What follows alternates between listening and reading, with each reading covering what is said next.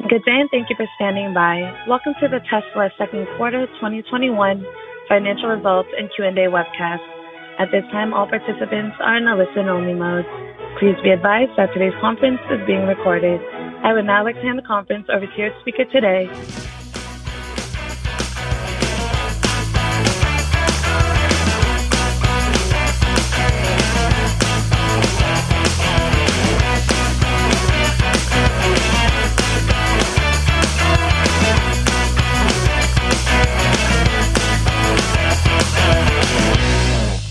Hello and welcome to Kilowatt. My name is Bodie and I am your host, and we have so much stuff to go over this week.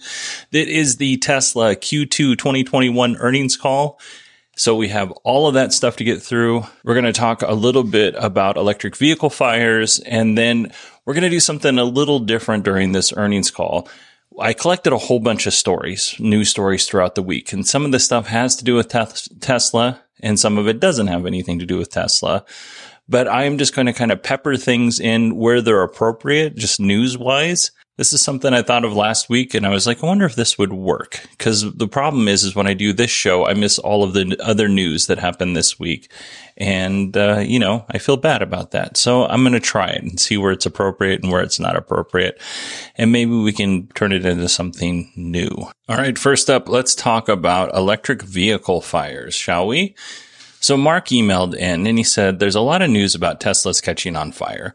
I saw a news story about first responders needing to prepare for EV fires. As a fireman, can you educate us on the real fire dangers and challenges and cut through some of the FUD?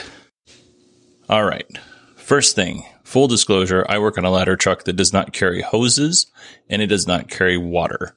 So pretty much the only way I would actually go to a vehicle fire on my regular assignment or in my regular assignment is if it was threatening a structure or if it was involved in a car accident. So I'm just going to put that out there.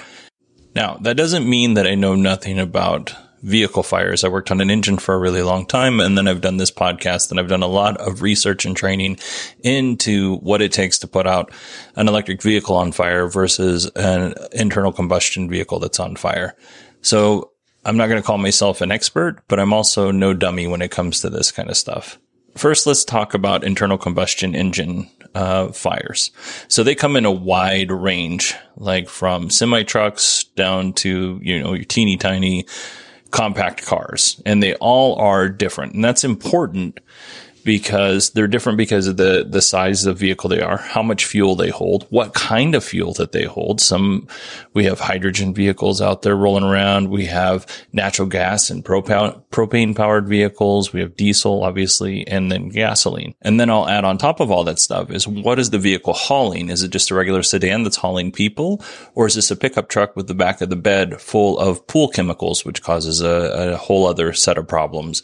Or is it a box truck like a FedEx truck or a UPS truck, and is it hauling some sort of hazmat material? All of this stuff changes the way we fight fires. So what I'm trying to get at is no two emergencies are the same. So when you've been a firefighter for a while, you might get dispatched to a car fire and you're like, you know what? I know exactly what this is. You've got a whole picture in your head and you're starting to set up a plan, and then you show up and it is absolutely not what you thought. And you have to rethink your entire strategy at that point. So let's talk about your just standard sedan type car fire. The things that are going to burn in the vehicle is the stuff that can melt underneath the hood where the engine is. It's going to be electrical stuff underneath the dash. It's going to be you drop your cigarette in the car.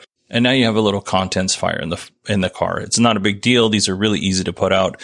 Even if the fire somehow breaches the gas tank, by the way, there's no explosions. That's just something they did in the 70s and 80s. But even if the fire breaches the gas tank, you have, 10 to 15 gallons of fuel that's either going to A, burn up and take care of itself, or B, you're going to put it out and now you have to deal with the fuel that's on the ground. But either way, that fire is going to go out fairly quickly.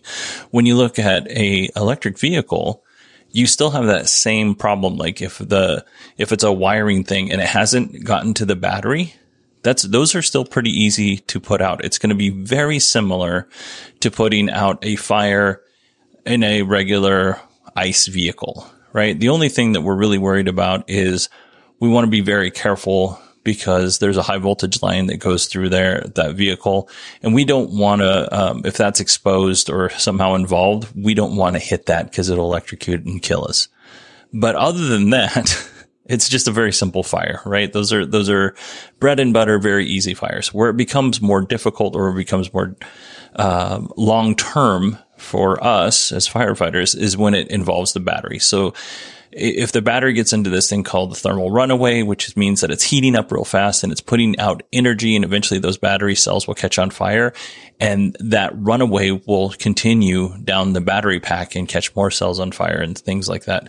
And there's so much energy in this battery pack that it just keeps going and going and going, right? You can put water on it, but it's not going to necessarily put it out, because all you're trying to do at that point is cool it. There are basically 3 ways to put out a fire. 1 is remove the fuel.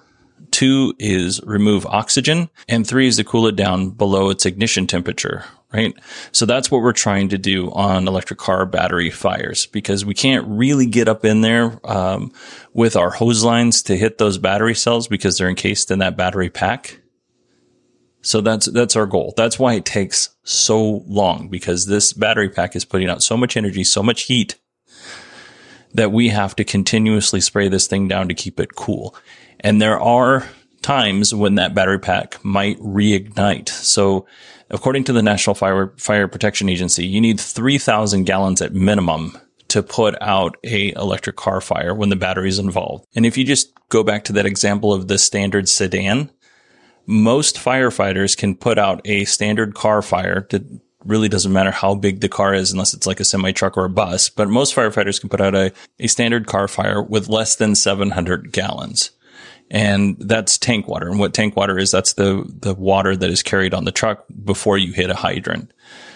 So in firefighter world, if a firefighter goes out there and drains the tank and still hasn't put out the fire, that's actually, you're actually kind of teased about that, because 99 times out of 100, that car fire is going to go out with tank water. So if you have not used your water efficiently, then you're going to have to hit a hydrant basically, or have somebody ferry water to you. And that's even more embarrassing because you couldn't put out the fire and you have to call for backup. And let me tell you folks, firefighters like to talk, and they really like it when their compatriots fail. So, it's a lot of good fun for us. So to sum this all up, electric vehicle fires are no more dangerous, in my opinion, from what I've seen, than regular ICE vehicles. Now, I will say, when electric car fire and the battery is involved, when that catches on fire, that's a way more spectacular to watch than just your standard car fire. But based off the information I've read and talking to other firefighters who have been on electric vehicle fires, they're no more dangerous than ICE vehicles. They're just different.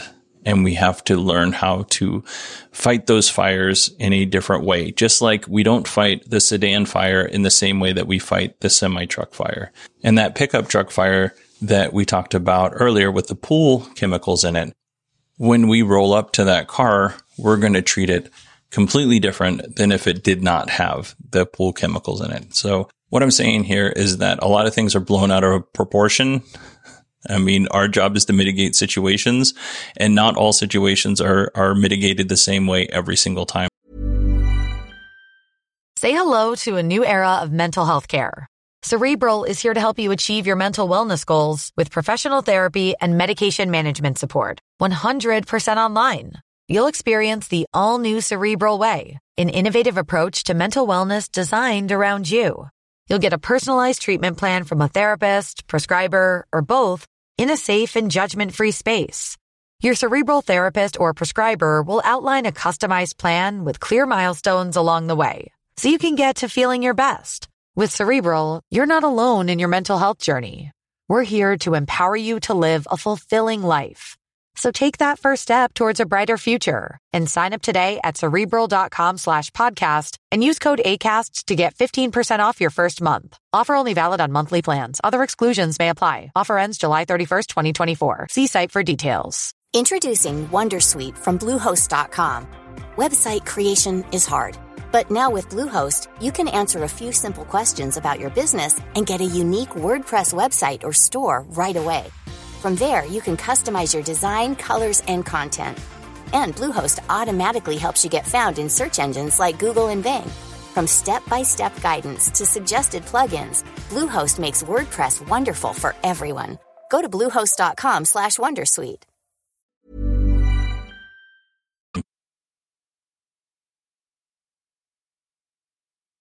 All right, I feel like I've beat that dead horse pretty thoroughly, so let's move on. Let's hear Elon's opening statement for Tesla's Q2 2021 earnings call. So to recap, Q2 2021 was a record quarter on many levels. We achieved record production, deliveries, and surpassed over $1 billion in GAAP net income for the first time in Tesla history. I'd really like to congratulate everyone at Tesla for an amazing job. This is really an incredible milestone. It also seems that public sentiment towards EVs is at an inflection point. And at this point, I think almost everyone agrees that electric vehicles are the only way forward. Regarding supply chain, while we're making cars at full speed, the global chip shortage situation remains quite serious.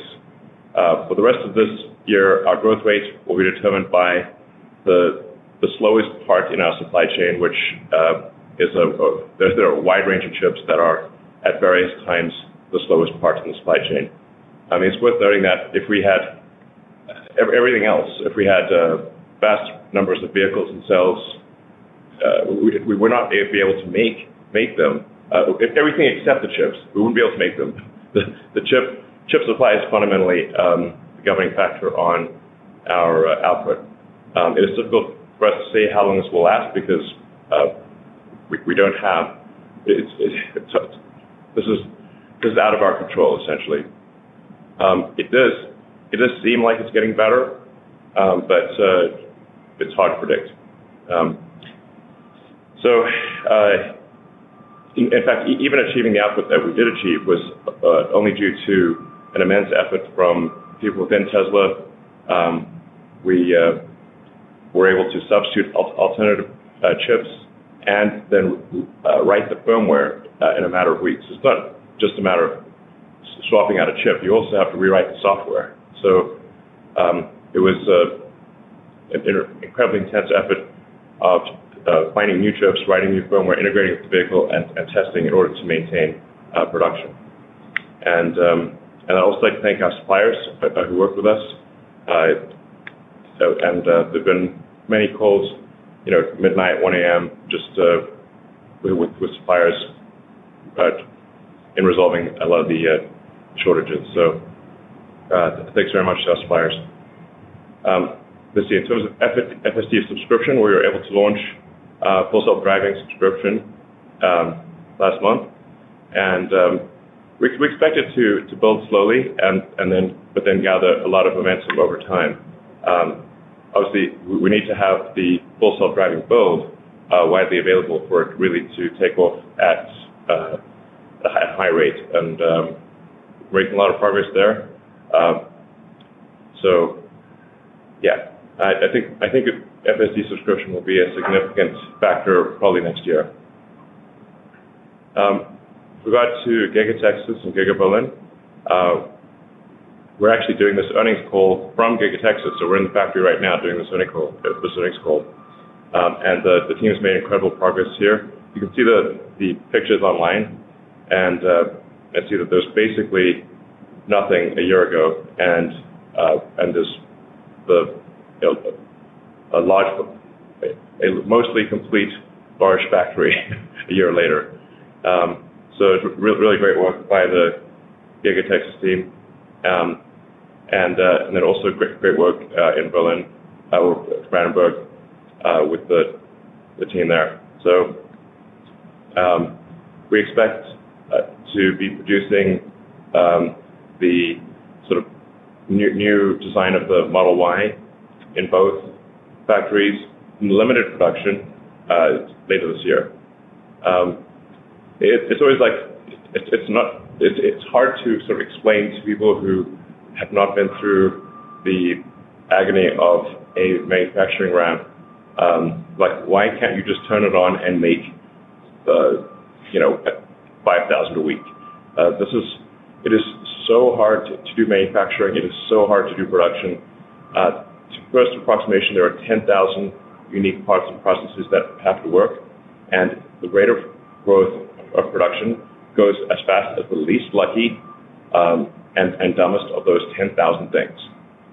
And a bunch of them are not even in our control. So it's like, it's insanely difficult. I'm fond of saying that prototypes are easy and production is hard. And arguably, the really remarkable thing that Tesla's done is not to make an electric car or to be a car startup, because there have been hundreds of car startups in the United States and outside the United States. So the thing that's remarkable is that Tesla didn't go bankrupt in reaching volume production. That's the amazing part, because everyone else did. Because they all thought the prototype or the idea was the hard part, and it is not. It is trivial by comparison with actual production. So it's always worth noting that of all the American car companies, there are only two that have not gone bankrupt, and that is Ford and Tesla. So,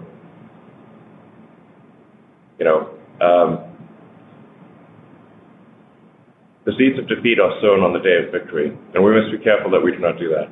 So often, if you look at history, so often the seeds of defeat are sown on the day of victory.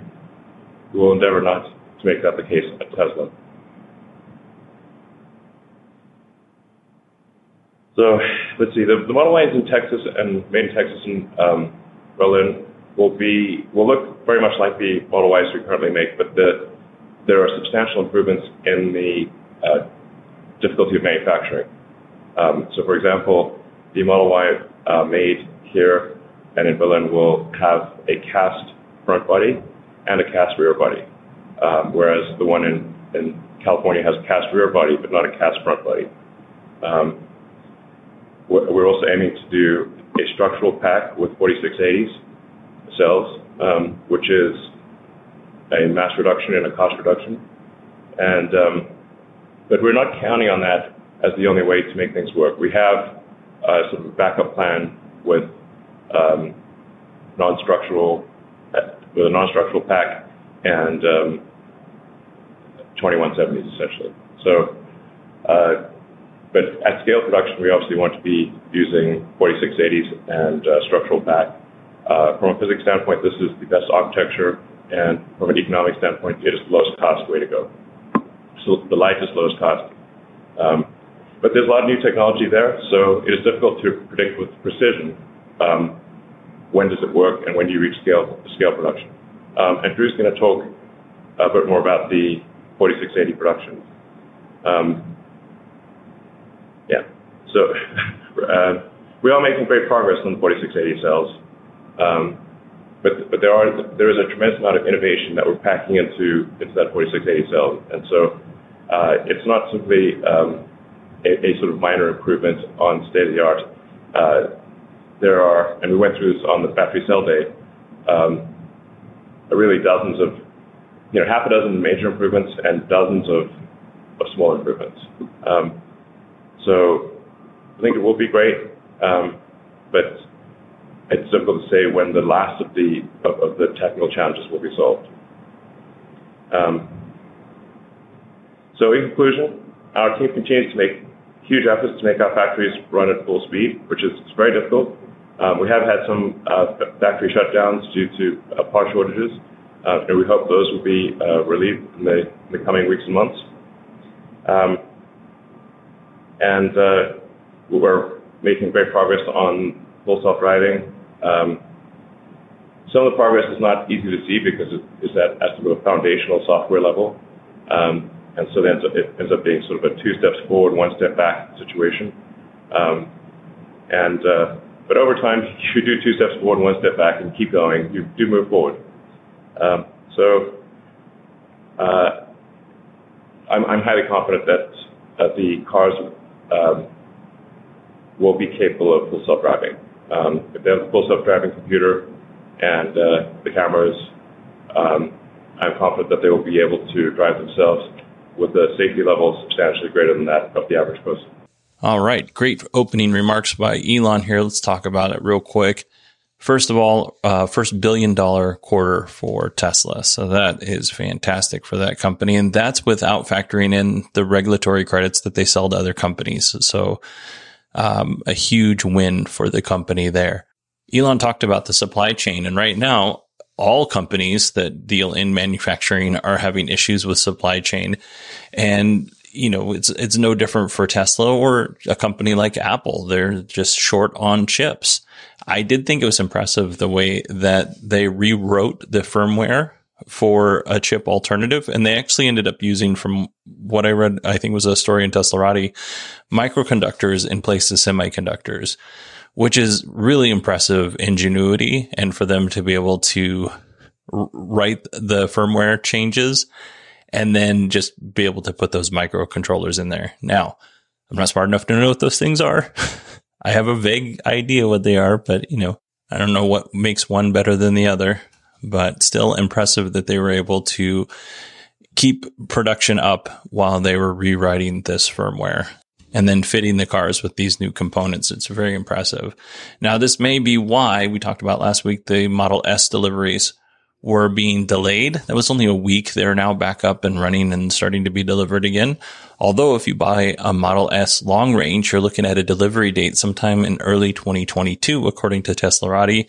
And if you want a Model Y long range, they're sold out until the first part of 2022.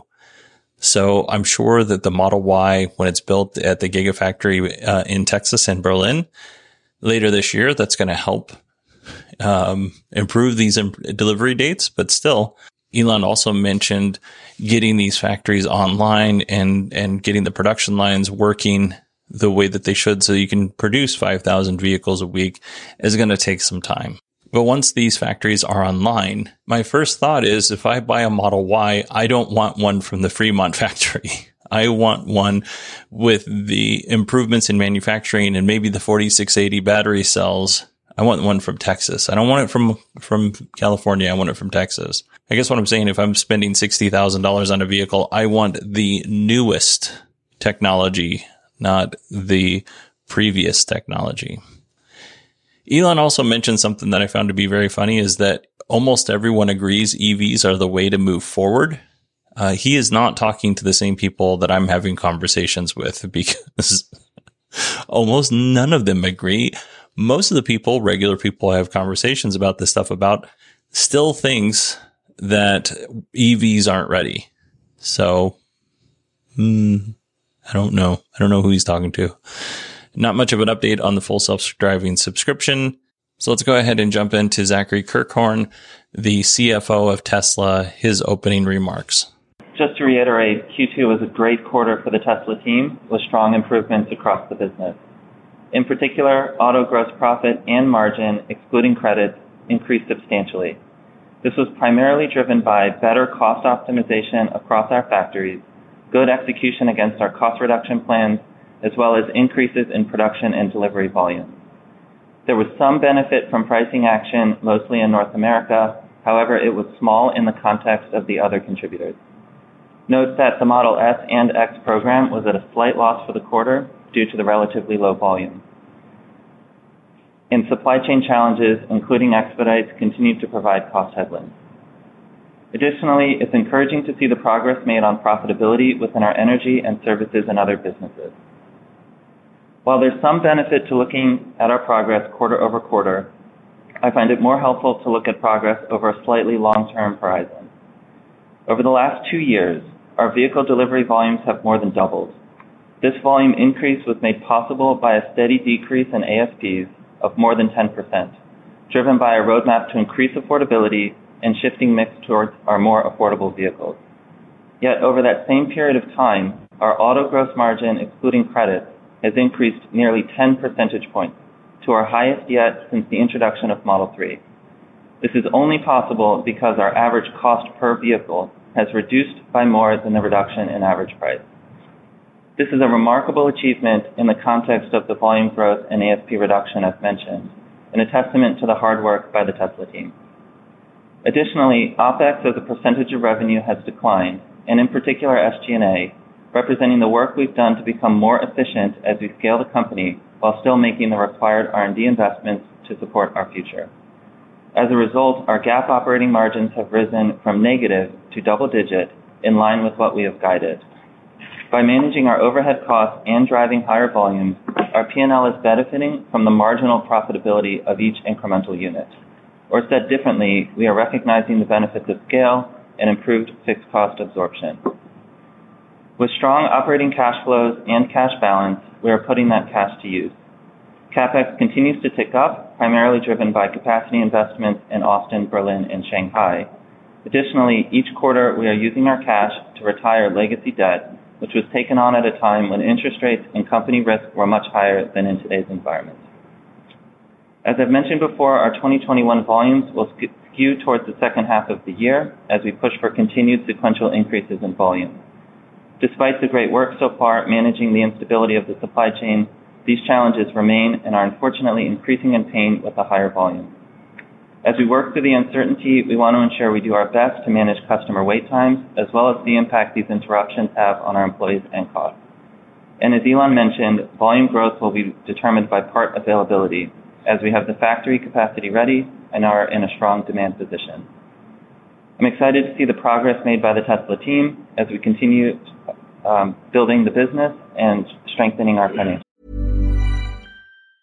If you thought the only way to get a more defined jawline with natural-looking results was through surgery, think again. Juvederm Volux XC is a non-surgical injectable gel filler that improves moderate to severe loss of jawline definition and can help you achieve natural-looking results with little downtime. Even better, this improved definition lasts up to 1 year with optimal treatment. No maintenance required. Improve jawline definition for a smooth, sculpted look with Juvederm Volux XC. For important safety information and to find a licensed specialist, visit Juvederm.com. That's JUVEDERM.com. Not for people with severe allergic reactions, allergies to lidocaine, or the proteins used in Juvederm. Common side effects include injection site redness, swelling, pain, tenderness, firmness, lumps, bumps, bruising, discoloration, or itching. There's a risk of unintentional injection into a blood vessel, which can cause vision abnormalities, blindness, stroke, temporary scabs, or scarring. Talk to a licensed specialist to find out if it's right for you. Ready to pop the question? The jewelers at BlueNile.com have got sparkle down to a science with beautiful lab-grown diamonds worthy of your most brilliant moments. Their lab-grown diamonds are independently graded and guaranteed identical to natural diamonds, and they're ready to ship to your door. Go to BlueNile.com and use promo code LISTEN to get $50 off your purchase of $500 or more. That's code LISTEN at BlueNile.com for $50 off. BlueNile.com, code LISTEN. Ryan Reynolds here from Mint Mobile. With the price of just about everything going up during inflation, we thought we'd bring our prices down. So to help us, we brought in a reverse auctioneer, which is apparently a thing. Mint Mobile Unlimited Premium Wireless. How to get 30, 30, bit to get 30, bit to get 20, 20, 20, bit to get 20, 20, bit to get 15, 15, 15, 15, just $15 a month? Sold! Give it a try at mintmobile.com/switch. $45 up front for 3 months plus taxes and fees. Promo rate for new customers for limited time. Unlimited more than 40 gigabytes per month. Slows full terms at mintmobile.com. Millions of people have lost weight with personalized plans from Noom. Like Evan, who can't stand salads and still lost 50 pounds. Salads generally for most people are the easy button, right? For me, that wasn't an option.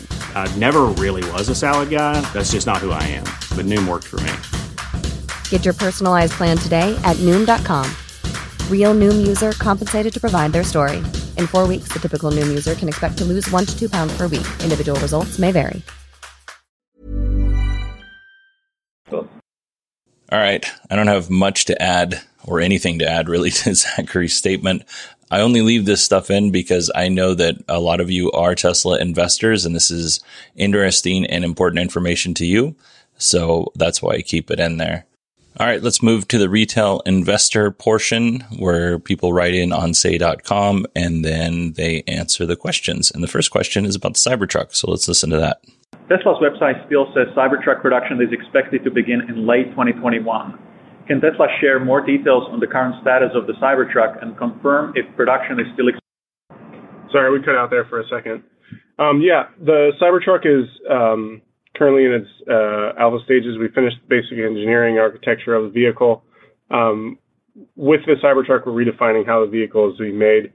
as Elon said, it carries much of the structural pack and large casting designs of the Model Y being built in Berlin and Austin. Obviously, those take priority over the Cybertruck, but we are moving into the beta phases of Cybertruck later this year, and we'll be looking to ramp that in production in Giga, Texas after Model Y is up and going.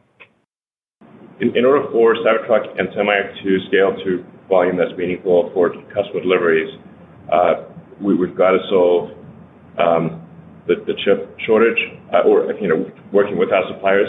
People sometimes say, "Why don't you just build a chip fab?" Okay, that would take us, even moving like lightning, 12 to 18 months. So it's not like you can just whip up a chip fab. It's just like, let's just make a quick chip fab. The Cybertruck and Semi actually both are heavy users of cell capacity. So we've got to make sure we have the cell capacity for those two vehicles, or it's kind of pointless. We can make a small number of vehicles, but the effective cost if you make a small number of vehicles is insane. Like they would literally cost $1 million a piece or more. There's a reason why you do things in volume production, which is to get the economies of scale that get the costs down. But we are looking at a pretty massive increase in cell availability next year. Even without Tesla cell production, we believe our suppliers will be able to deliver about twice as much cell output in next year as this year. Drew, do you want to talk more about that? Given concerns over cells bottlenecking growth, our target is to grow cell supply ahead of the 50% year-on-year growth targets of the vehicle business, and also enable increased energy storage deployments. Our cell suppliers are tracking to double their production in 2022. All right. So I cut out a lot of stuff in this answer because a lot of it wasn't really super important, or they had already talked about it. For instance, the difficulties in manufacturing big products is hard. And then also, there's a supply chain shortage. We already know these things, but they hit them again. So apparently that is something that is definitely weighing on Elon and the team's mind. Cybertruck is going to be moving into beta later this year after the Model Y has been built first. Elon thinks, and this is something that I cut out, that nickel-based battery cells, which contain about 2% cobalt, will be replaced with an iron-based chemistry, which contains 0% cobalt, according to Elon, which I was under the impression that it contained a very small amount of cobalt. Bigger than 0, but smaller than 2. But Elon says it's 0 cobalt. And since he probably knows better than I do, we'll just go with that for now. So the iron-based chemistry will be 2/3 of the market, Elon thinks, with the remaining third being nickel-based. And I would imagine that the nickel-based, since it costs more for the battery cells, the nickel-based is a little bit more reliable than the iron-based right now, as we're talking today. But I would imagine the nickel-based would go into high-end vehicles, and then the iron-based would go into your lower-end vehicles like they're doing in China. But in terms of, is the Cybertruck delayed? We don't know. We don't know if it's delayed or on time because they haven't confirmed anything. So my guess is that they're trying really hard to get 1 or 2 of these Cybertrucks out by the end of the year so that they can say they're on time. However, they're preparing us for a delay, which could even go into the second quarter of next year. Who knows, depending on how difficult the Cybertruck is to build at scale. And then also, are they able to get the parts that they need? Speaking of getting the parts that they need, Tesla has confirmed after the earnings call that they are delaying the Tesla Semi program until 2022. So does that mean manufacturing will start in 22, or they'll just start, getting the lines up and running in 2022? We don't know yet, but we'll see. Kind of on the same subject, but not really. Speaking of materials that make up batteries, such as cobalt, nickel, and iron, J.B. Straubel, former CTO and court-appointed co-founder of Tesla, has received a $700 million investment in his battery recycling firm, Redwood Materials. So basically, they take all of the important stuff out of battery cells and they recycle them so that they can be put in new batteries. And as a happy coincidence, Tesla filed a patent to recover and recycle nickel and cobalt from old batteries. Now, this is just a patent, so there's no guarantee that Tesla's going to do this. But based on how important these minerals are to Tesla, I would imagine that they're going to start recycling their own batteries. I mean, they didn't like the seats that they were sourcing for the Model S, so they just, or I think it was maybe it was the Model 3, so they just started building their own. So it's not too far of a stretch to think that they might actually start building their own batteries, or recycling their own batteries. All right, let's go ahead and listen to Elon and the team talk about opening up the supercharger network to other EV manufacturers. Elon has said that Tesla will be opening up the supercharger network to other EVs later this year. Can you share some more details on how this will be structured? Will this be a select brands, or will they contribute to the growth of this network? Currently thinking it's a real simple thing where you just download the Tesla app and you go to a supercharger and you just indicate which stall you're in. So you plug in your car, even if it's not a Tesla, and then you just access the app and say, turn on the stall that I'm in for how much electricity. And this should basically work with, I think, almost any manufacturer's cars. There will be a time constraint. So if the charge rate is super slow, then somebody will be charged more because the biggest constraint at the superchargers is time.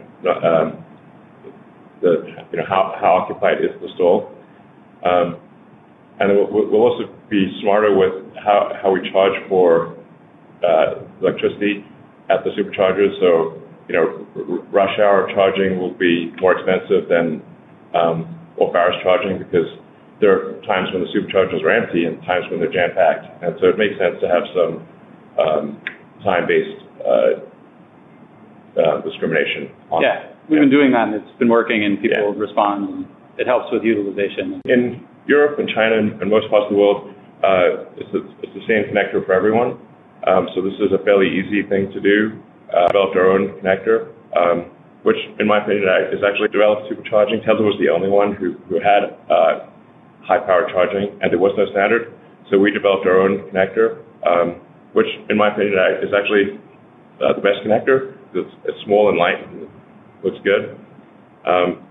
So an adapter is needed to work for EVs in North America, but people can buy this adapter, and we anticipate having it available at the superchargers as well, if people don't sort of steal them or something. We have a good solution for that. Okay. That is just that's a constraint on the North American thing. Yeah. That's basically a vestige of history. But I think we do want to emphasize that it is our goal is to support the advent of sustainable energy. It is not to create a walled garden and use that to bludgeon our competitors, which is sometimes used by some companies. I think it's also important to comment that increasing the utilization of the network actually reduces our costs, which allows us to lower charging prices for all customers, makes the network more profitable, allows us to grow the network faster. So it's a good thing there. And no matter what, we're going to continue to aggressively expand the network capacity, increasing charging speeds, improving the trip planning tools to protect against site congestion using dynamic pricing, as Elon mentioned. Yeah. And just continue to focus on minimum wait time for all customers. Yeah, obviously, in order for this for the supercharger to be useful to other car companies, cars, we need to grow the network faster than we're growing vehicle output, which is not easy. We're growing vehicle output at a hell of a rate. So superchargers need to grow faster than vehicle output. So this is a lot of work for the supercharger team. But it is only useful in the grand scheme of things. It's only useful to the public if we're able to grow faster than Tesla vehicle output. So that is our goal. I don't have a whole bunch to say about this other than that I really am happy that Tesla's opening up the supercharger network to other EV manufacturers to kind of help spur adoption. So I think this is great. When Elon was talking about China and Europe, they don't have to have a special connector. That's because there are 2 charging ports on Teslas made or sent to China and Europe. And those are CCS ports and then the regular Tesla port. And I'd like to see something like that happen here in the United States, honestly, because obviously it can happen on one entire continent, which is made up of several countries, and then one very large country that is China. So this is possible for them to bring that here to North America and to the rest of the world. We just need to push for it. Because in this earnings call, Elon took a bunch of swipes at Apple in terms of Apple using 100% cobalt in their batteries, which I don't know that is true. And then, Apple locking their customers into like an ecosystem, which, hello, Tesla, you do the same thing. I'm not really sure if Elon's aware of the irony or I don't know. But anyway, it would be nice if they just kind of open that port up, or at least give us a second option for sure. All right. Next up, we're going to talk about the 4680 battery cell. Elon said 4680 cells aren't reliable enough for vehicles. Is this referring to cycle life, degradation, or something else? Please update us on progress of 4680s and what is still needs to be done to make them reliable enough for vehicles. Yeah, I mean, really, this is not. We'll definitely make the 4680 reliable enough for vehicles, and I think are at the point where in limited volume it is reliable enough for vehicles. Yes. Again, going back to limited production is easy, or prototype production is easy, but high volume production is hard.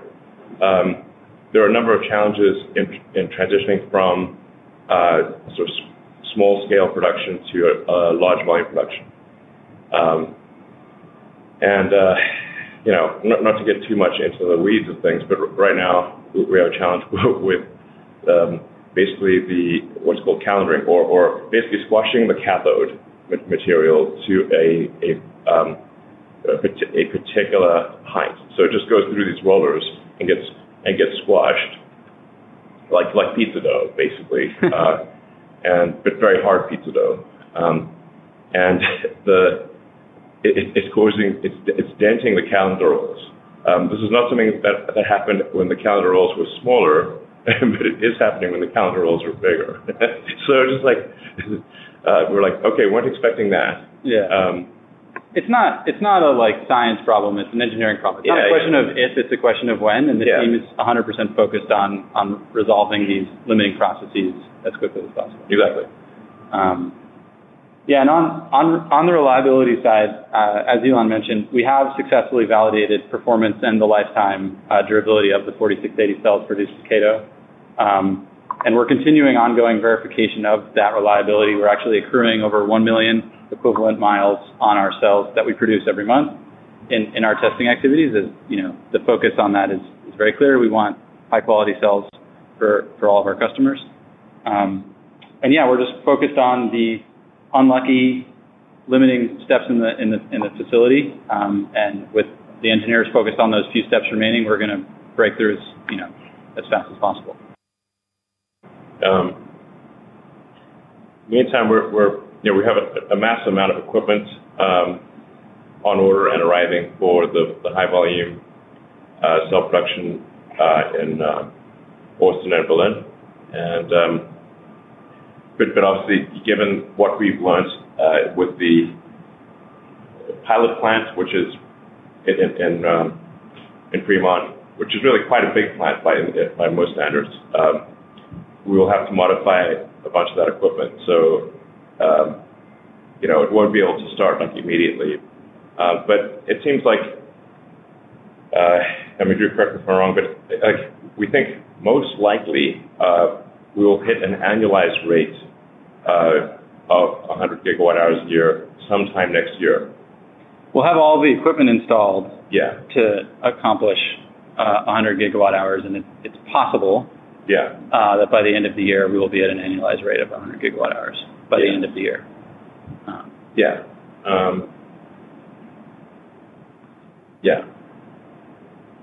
My guess is more likely than not, about 50% of reaching 100 gigawatt hours a year by the end of next year on an annualized rate, something like that. Yep. But it could shift by a little bit. So but it's like nothing, as Drew mentioned, it's nothing fundamental. No. Just a lot of work. Yeah, and even to the large roller question, Elon, right? Like on the anode side, the large rollers work great, no concerns. And so we're just learning as we go. And the nice thing about having that facility, on the fast track like we had it, and we talked about it at Battery Day, was really de-risking the big factories here. That's what we've done. And we've learned a lot. And with each successive iteration, the ramp up and the equipment installation will be faster and more stable.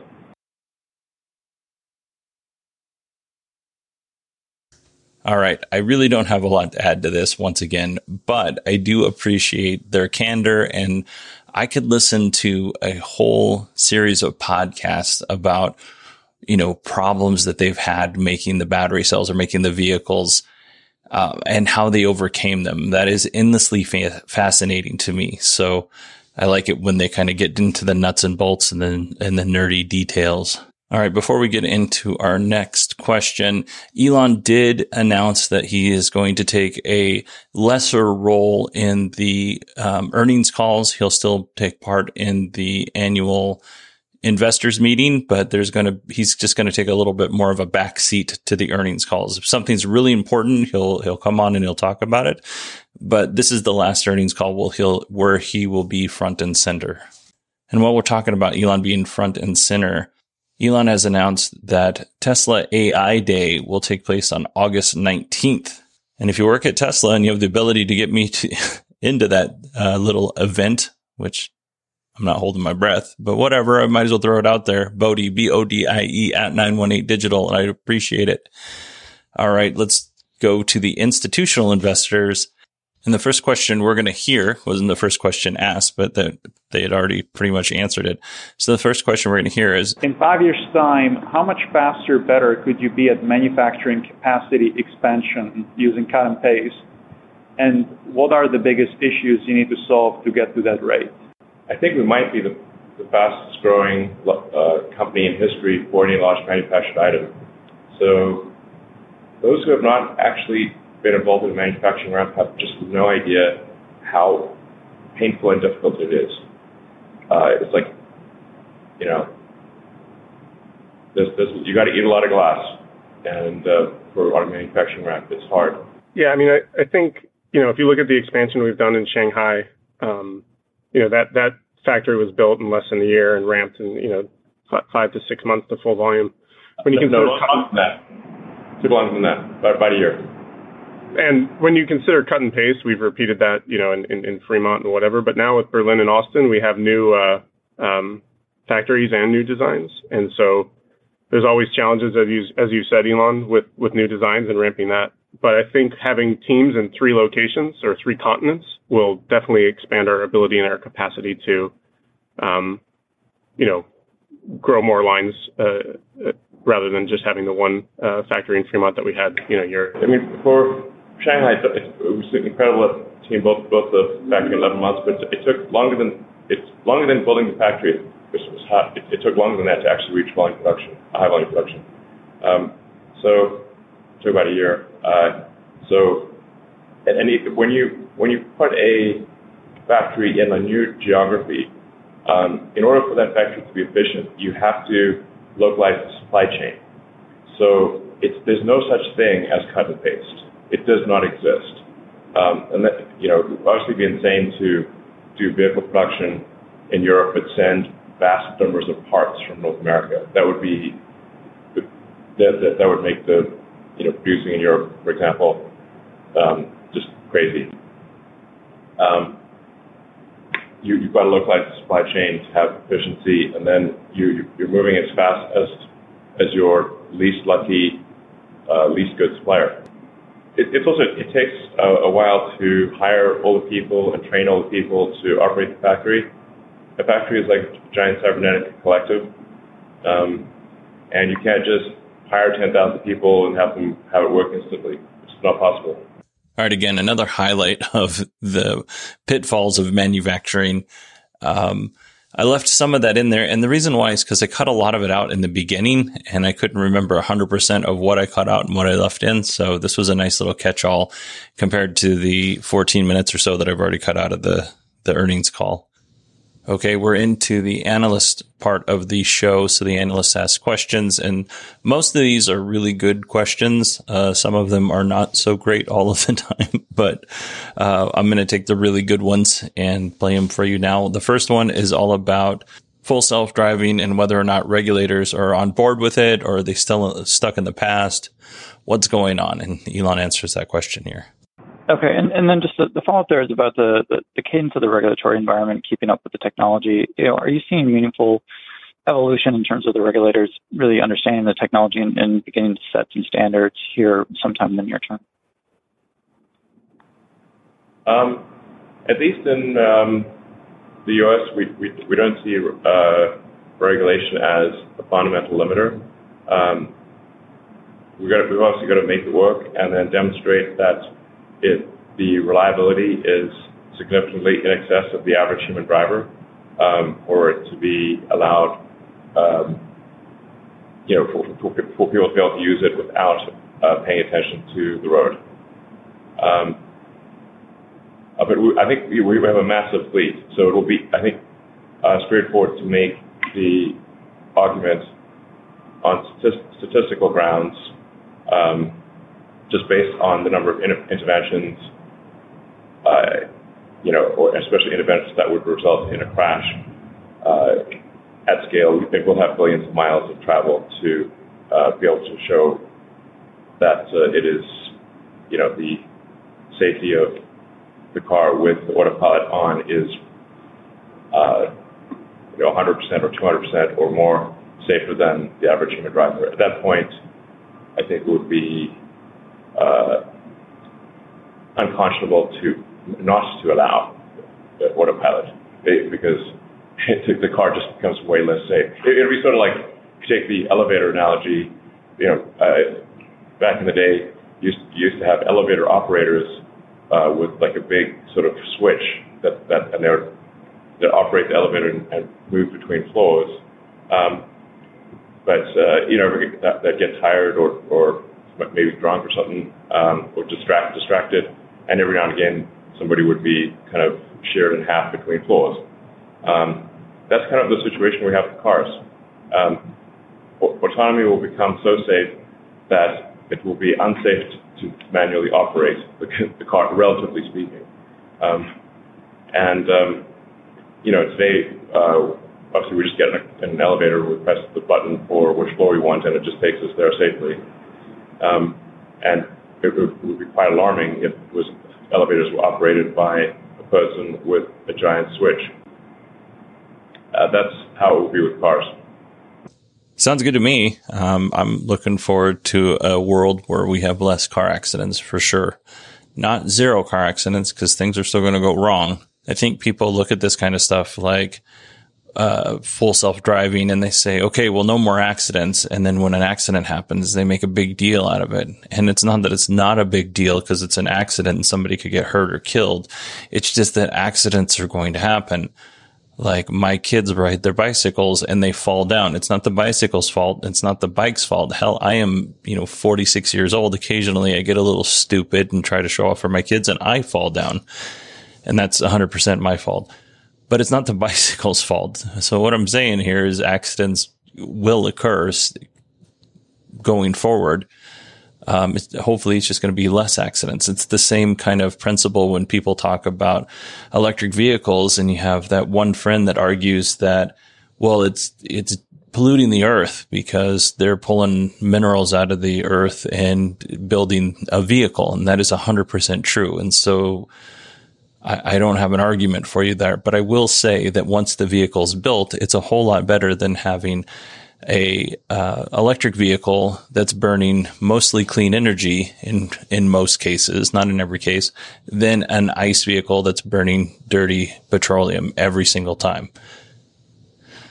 Even if the electricity is dirty, it's still cleaner than burning hydrocarbons. In our next clip, the analyst talks about or asks about the new battery technology that Tesla has with the dry cathode. And they've already answered some of this, but they do give us some more details, especially on that Fremont battery line. So let's listen in. Just separately from this, can you just clarify what the status is of some of the advances in battery manufacturing, things like dry cathode mixing that you talked about on Battery Day? What's the timeline? How are those evolving?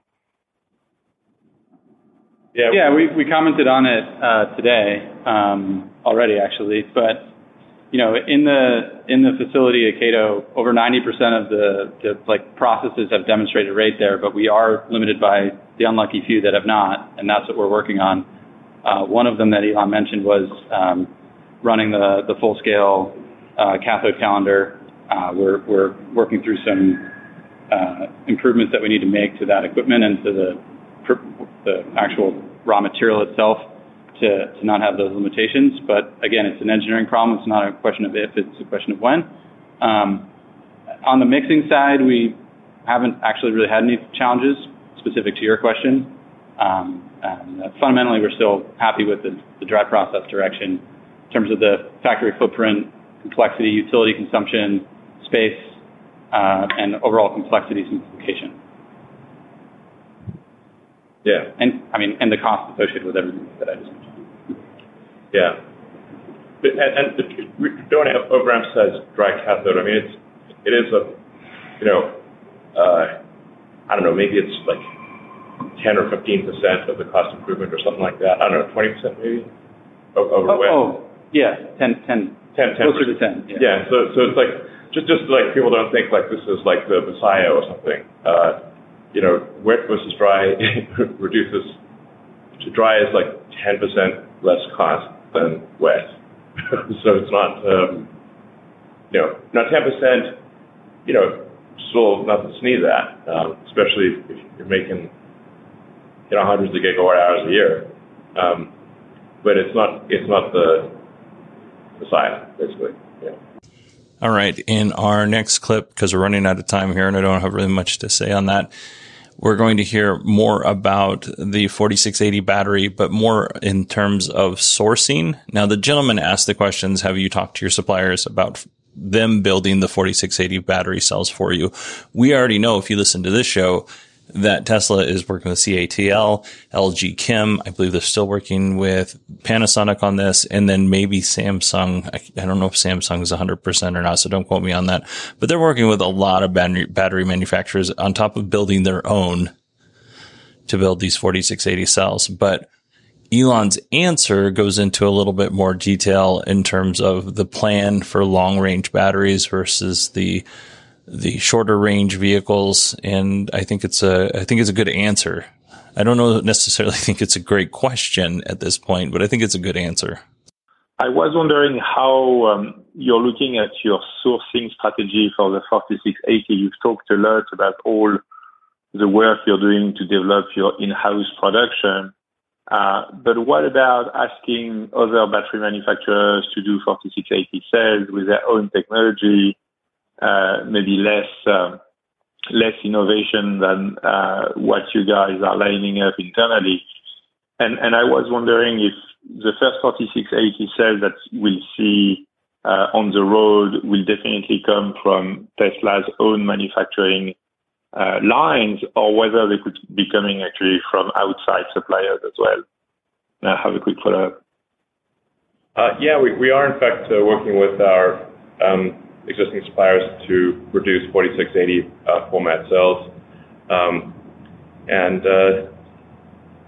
This is just a guess right now, but I see us sort of like consolidating around a 4680 nickel-based structural pack and for long-range vehicles, and then not necessarily a 4680 format, but some other format for iron-based cells, and so we right now we kind of have the Baskin-Robbins of batteries situation, where we have so many formats and so many chemistries, that it's like we've got like 36 flavors of battery at this point.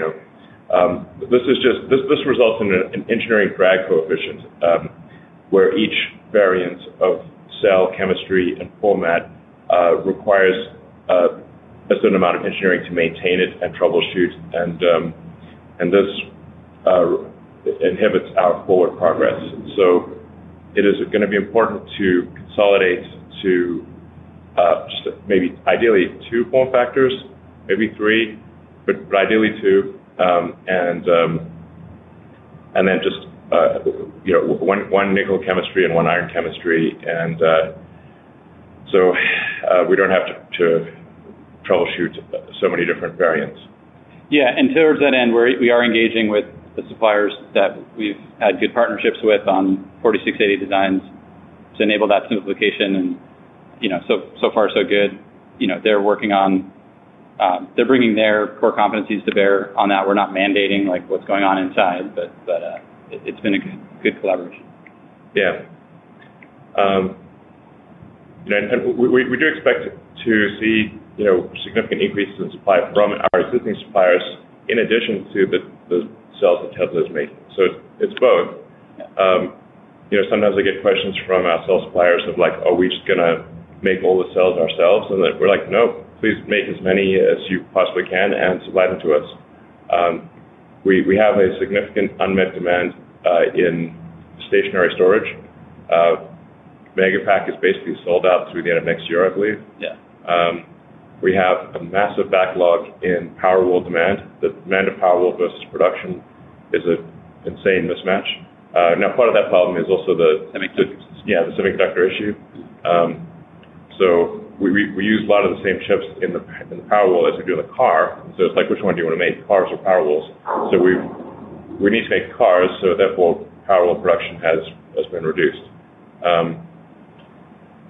But as that semiconductor shortage is alleviated, then we can massively ramp up Powerwall production. I think we have a chance of hitting an annualized rate of 1 million units of Powerwall next year, maybe, sort of on the order of 20,000 a week. But again, dependent on cell supply and semiconductors. But in terms of demand, I think there's probably demand for in excess of 1 million Powerwalls per year, and just a vast amount of megapacks for utilities. As the world transitions to a sustainable energy production, solar and wind are intermittent, and by their nature really need battery packs in order to provide a steady flow of electricity. And when you look at all of the utilities in the world, this is a vast amount of batteries that are needed. That's why, long term, we really think, to sort of combine Tesla and suppliers need to produce at least 1,000 gigawatt hours a year, and maybe 2,000 gigawatt hours a year. 2,000 gigawatt hours a year is insane. That's a lot. I thought that clip had a lot of really good information, and hopefully you did too. In our last clip, and I think this is actually a good one to end on, and I'm cutting out the actual question, but it's basically what was the uptake of the $199 full self-driving subscription versus paying $10,000? Basically, did the full self-driving subscription cannibalize the full self-driving? You just buy it outright. So here's Zach Kirkhorn to answer that. Yeah, this is Zach here. I think we're still early in understanding how FSD subscription will unfold, but a couple of data points here. So we took a look at our backlog to see, of customers in our backlog who have ordered FSD, did they cancel, presumably to go to subscription after they take delivery? And the level of cancellations there was presumably to go to subscription after they take delivery. And the level of cancellations there was immaterial. So we're not seeing cannibalization there. It's possible that changes, but that was also part of our pricing strategy at $99 and $199. It's like any given price is going to be wrong, so we'll just adjust it over time as we see, the value proposition makes sense to people. So we're just really are not thinking about this a lot right now. We need to make Full Self-Driving work in order for it to be a compelling value proposition. Otherwise, people are, kind of betting on the future. I mean, right now, does it make sense for somebody to do an FSD subscription? I think it's debatable. But once we have Full Self-Driving widely deployed, then the value proposition will be clear. And at that point, I think basically everyone will use it. Or it could be a rare individual who doesn't. Do you love anime, gaming, movies, and discovering how your favorite pop culture affects everything you do? Then join us on Crunchyroll Presents The Anime Effect. I'm Nick Friedman. I'm Lee Alec Murray. And I'm Leah President. Every week you can listen in while we break down the latest pop culture news and dish on what new releases we can't get enough of. Whether you love movies, I'm going to tell you all about the hopeful 4K re-release of Tron Legacy that happens. I'm right there with you. Or music. The music in this show is absolutely incredible. Or anime. And under this mask is another mask. You can discover your new favorites right here on The Anime Effect. Listen every Friday wherever you get your podcast and watch full video episodes on Crunchyroll or on the Crunchyroll YouTube channel. Tired of ads barging into your favorite news podcasts? Good news. Ad-free listening is available on Amazon Music for all the music plus top podcasts included with your Prime membership. Stay up to date on everything newsworthy by downloading the Amazon Music app for free or go to amazon.com/news ad free. That's amazon.com/news ad free to catch up on the latest episodes without the ads. Hi, this is Bachelor Clues from Game of Roses, of course, and I want to talk about Club Med. Everybody knows Club Med has been the pioneer of the all-inclusive resort since 1950 with almost 70 resorts worldwide, ranging from beachside destinations in the Caribbean and Mexico to exotic locations like the Maldives and Morocco, or even the mountain destinations like Japan and the European Alps. Dine on delicious gourmet cuisine, enjoy more than 20 activities, and make memories with your family. For more information, visit clubmed.us or call 1-800-CLUB-MED or your travel advisor. Speaking of rare individuals, if you made it to the end of this podcast, you are a rare individual. Thank you so much for listening. That is our show this week. I hope you all enjoyed it because it took a lot of time to put this thing together this week. I don't know why. It just was really, really difficult. Technical problems and, my own brain, children. So if you enjoyed the show and you listened and you had ads in your show and you don't want ads, go to patreon.com/kilowatt and get an ad-free version of this show. If you have a question or a comment about this show or anything, really, you can email me, Bodie, BODIE, at 918digital.com. You can also find me on Twitter at 918digital, and my DMs are open. So if you want to communicate that way in private, we can.